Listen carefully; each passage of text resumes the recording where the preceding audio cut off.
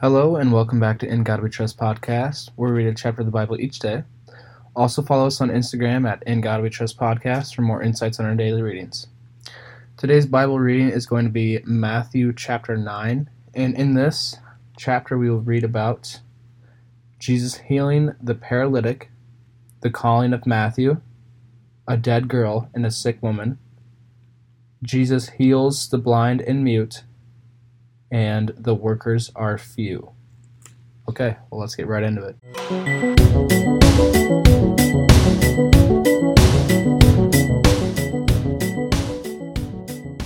Jesus stepped into a boat, crossed over, and came to his own town. Some men brought to him a paralytic, lying on a mat. When Jesus saw their faith, he said to the paralytic, "Take heart, son, your sins are forgiven." At this, some of the teachers of the law said to themselves, "This fellow is blaspheming." Knowing their thoughts, Jesus said, "Why do you entertain evil thoughts in your hearts? Which is easier to say, 'Your sins are forgiven,' or to say, 'Get up and walk'? But so that you may know that the Son of Man has authority on earth to forgive sins." ... Then he said to the paralytic, "Get up, take your mat, and go home." And the man got up and went home. When the crowd saw this, they were filled with awe, and praised God, who had given such authority to men. Okay, so in this, Jesus was going around. He went back to his hometown, and men brought him a paralytic man lying on a mat. And when Jesus saw their faith, he said to the man, "Take heart, son, your sins are forgiven." At this, some teachers of the law said to themselves, "This man is blaspheming." So they didn't believe God. And then Jesus was like, "Why do you entertain your hearts with bad thoughts?"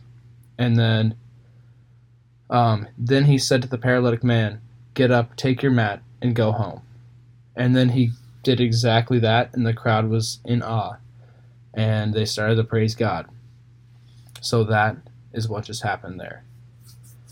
Okay, now we are going to be reading about the calling of Matthew. Okay, here we go. As Jesus went on from there, he saw a man named Matthew sitting at the tax collector's booth. "Follow me," he told him, and Matthew got up and followed him. While Jesus was having dinner at Matthew's house, many tax collectors and sinners came and ate with him and his disciples. When the Pharisees saw this, they asked his disciples, "Why does your teacher eat with tax collectors and sinners?" On hearing this, Jesus said, "It is not the healthy who needs a doctor, but the sick.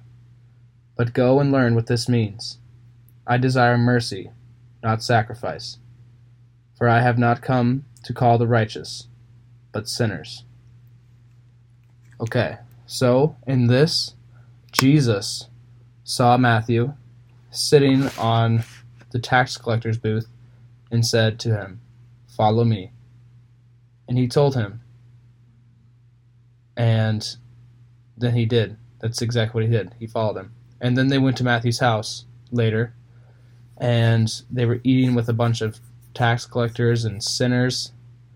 And then a disciple, then a Pharisee said to him, "Why does your teacher eat with tax collectors and sinners?" And Jesus said, "It is not the healthy who needs a doctor, but the sick. But go and learn what this means. I desire mercy, not sacrifice. For I have come to call the righteous, but not sinners." Okay, so what Jesus is saying there is that he is hanging out with these people because these are the type of people that need him. Because if he was with a bunch of people that already knew him, it'd be like he would just be talking with some people that he already knew. But him going and doing this with the people that need it, that is what he meant by, it is the sick that needs a doctor, not the healthy. So yeah, that's what he meant by that. Okay, the next thing we'll be reading about is Jesus questioned about fasting. Okay, so just try to picture that when I'm reading here. Then John's disciples came and asked him, "How is it that we and the Pharisees fast, but your disciples do not fast?" Jesus answered, "How can the guests of the bridegroom mourn while he is with them? The time will come when the bridegroom will be taken from them. Then they will fast. No one sews a patch of unshrunk cloth into an old garment, for the patch will pull away from the garment, making the tear worse.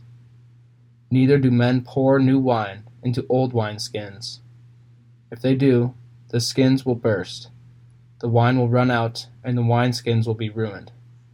No, they pour new wine into new wineskins, and both are preserved." Okay, that was a lot of analogies. I'm pretty sure that's what it's called.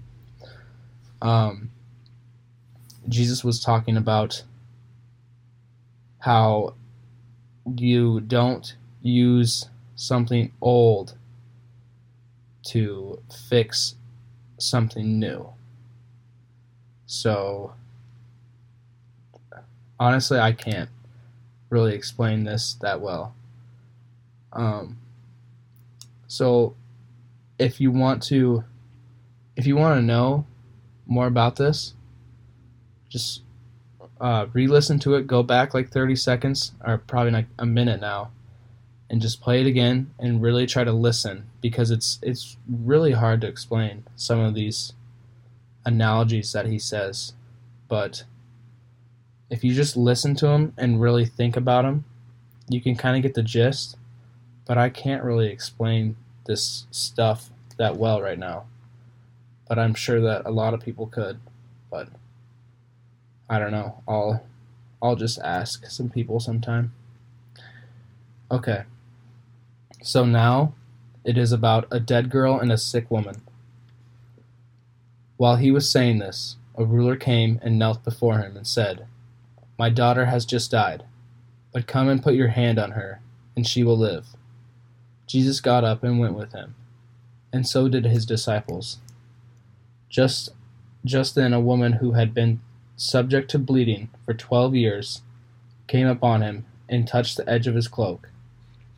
She said to herself, "If I only touch his cloak, I will be healed." Jesus turned and saw her.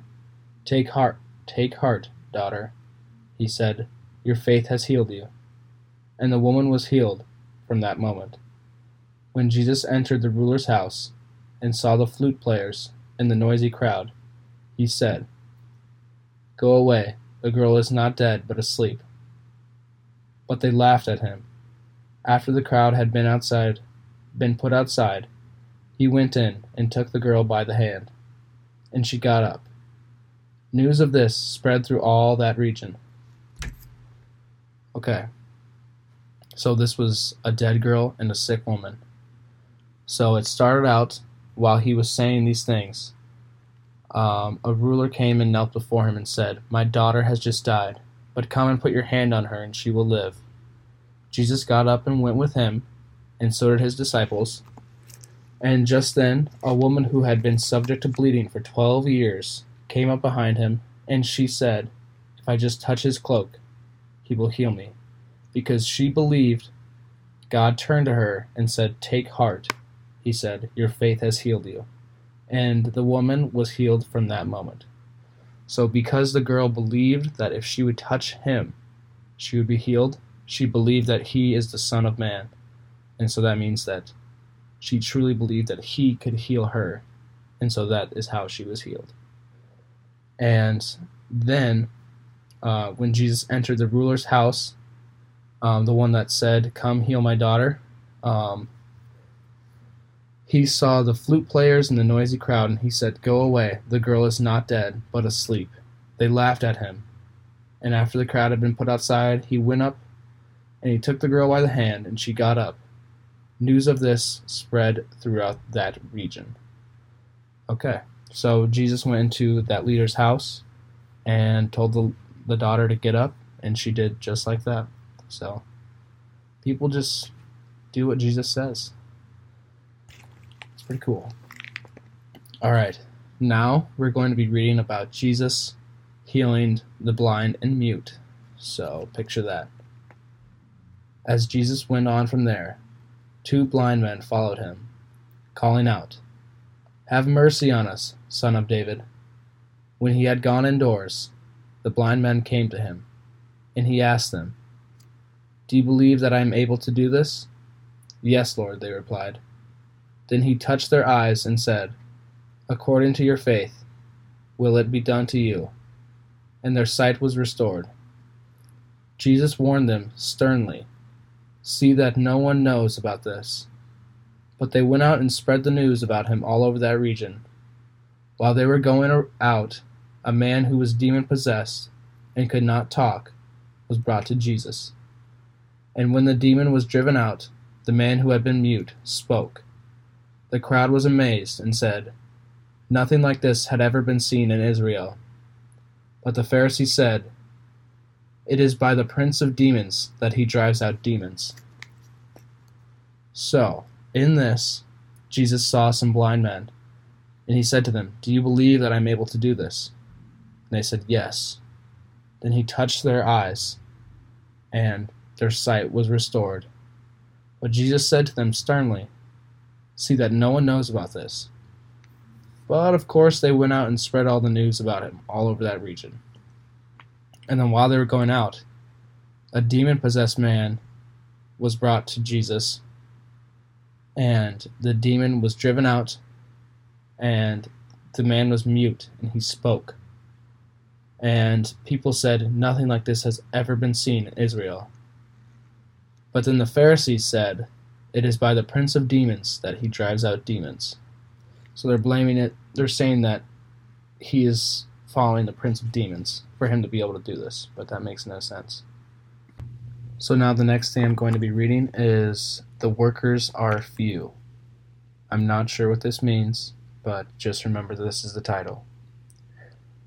Jesus went through all the towns and villages, teaching in their synagogues, preaching the good news of the kingdom and healing every disease and sickness.